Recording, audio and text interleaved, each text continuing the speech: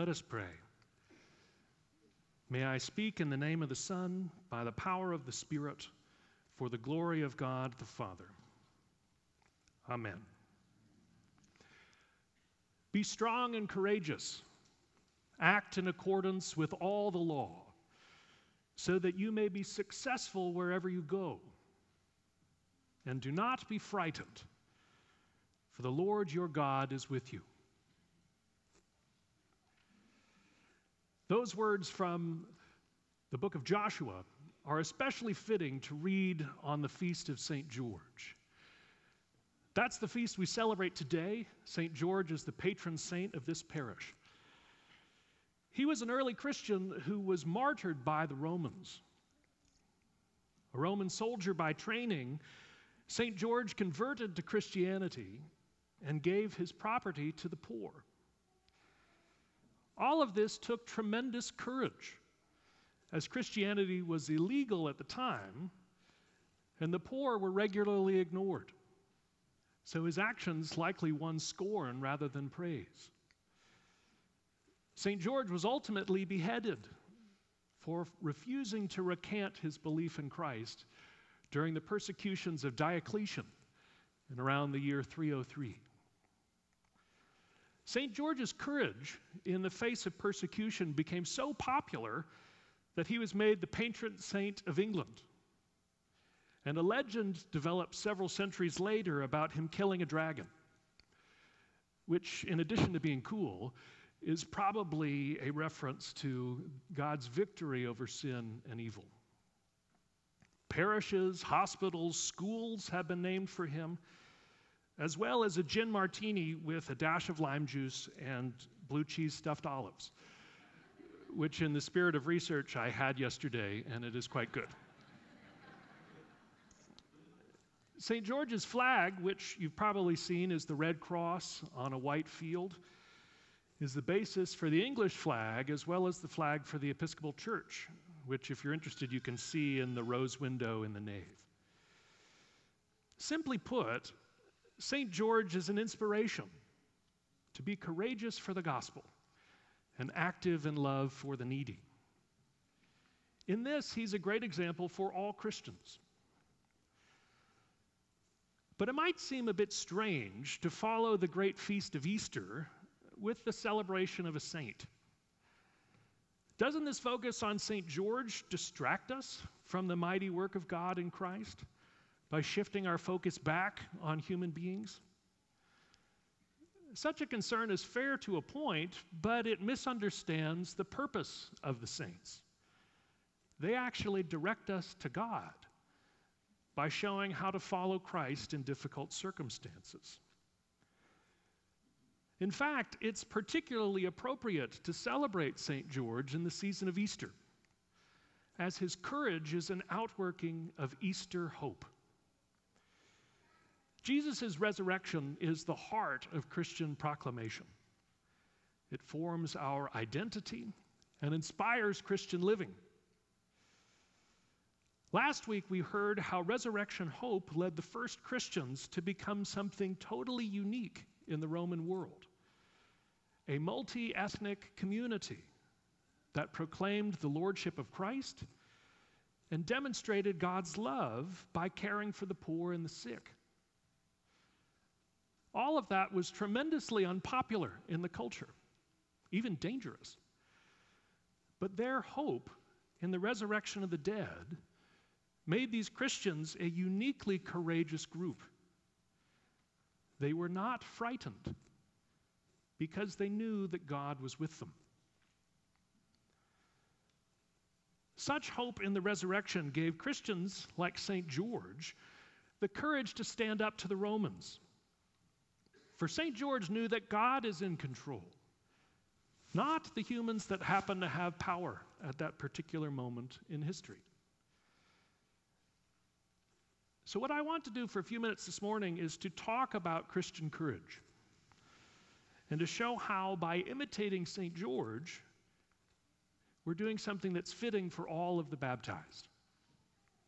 And I have 4 brief points to make.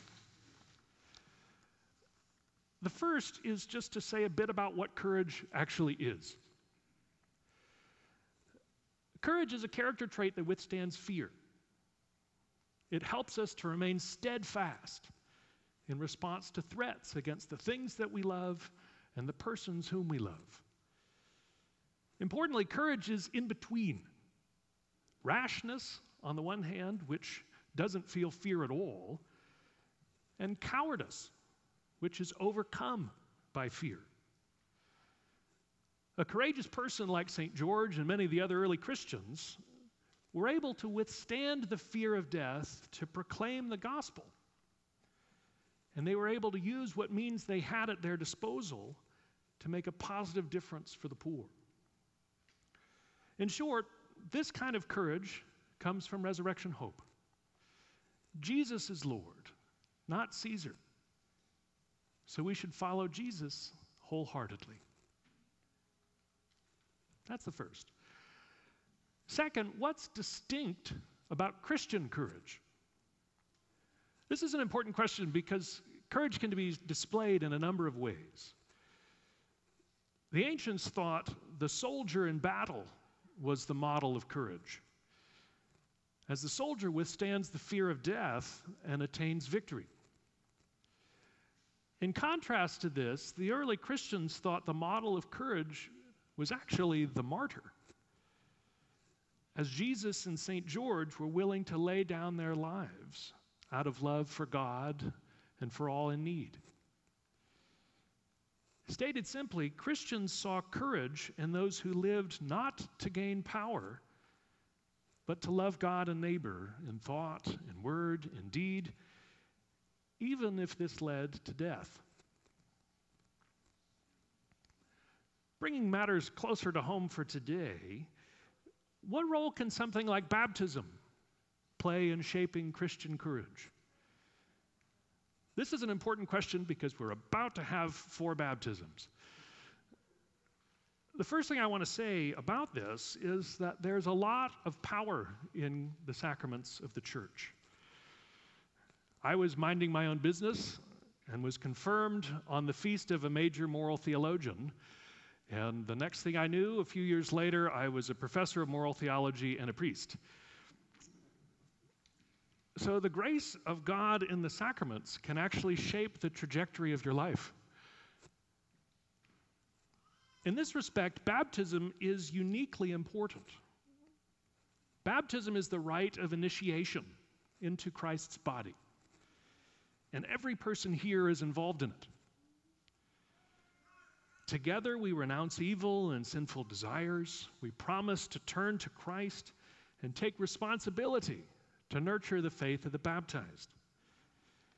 We commit to a life that trusts in God, obeys God's commands, and enjoys the fellowship of the church.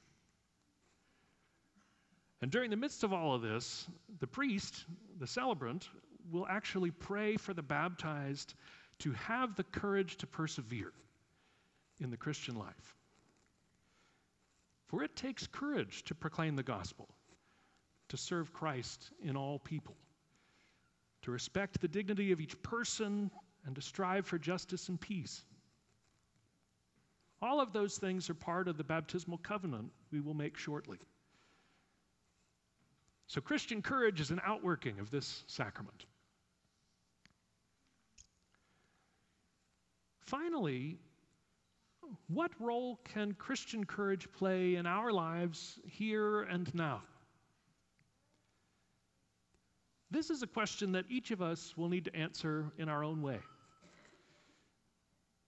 What challenges will you face this week that require Christian courage? Where can the grace of God give you courage to persevere in the years ahead? It is right to ask for the courage of Christ to enliven your spirit so that you can love others as God loves you. In conclusion, the hope we have in the risen Lord Jesus inspires courage. And a courageous person proclaims the gospel, resists worldly conceptions of power, and is willing to care for the needy regardless of the cost. The life of someone like St. George demonstrates this courage. And it's worth celebrating together as a parish because he points us to Jesus. And Jesus didn't exploit his status as divine for personal gain, but he laid down his life out of love for us. Courage is also an outworking of baptism. For in baptism, we become part of Jesus' body in the world, and we're given courage to live the Christian life.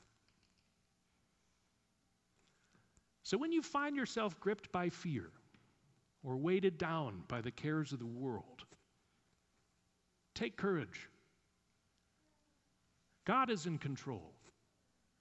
He has broken the power of sin and death in the work of Christ, and he sent the Spirit to inspire us to love and do good, even in difficult circumstances. Let us pray.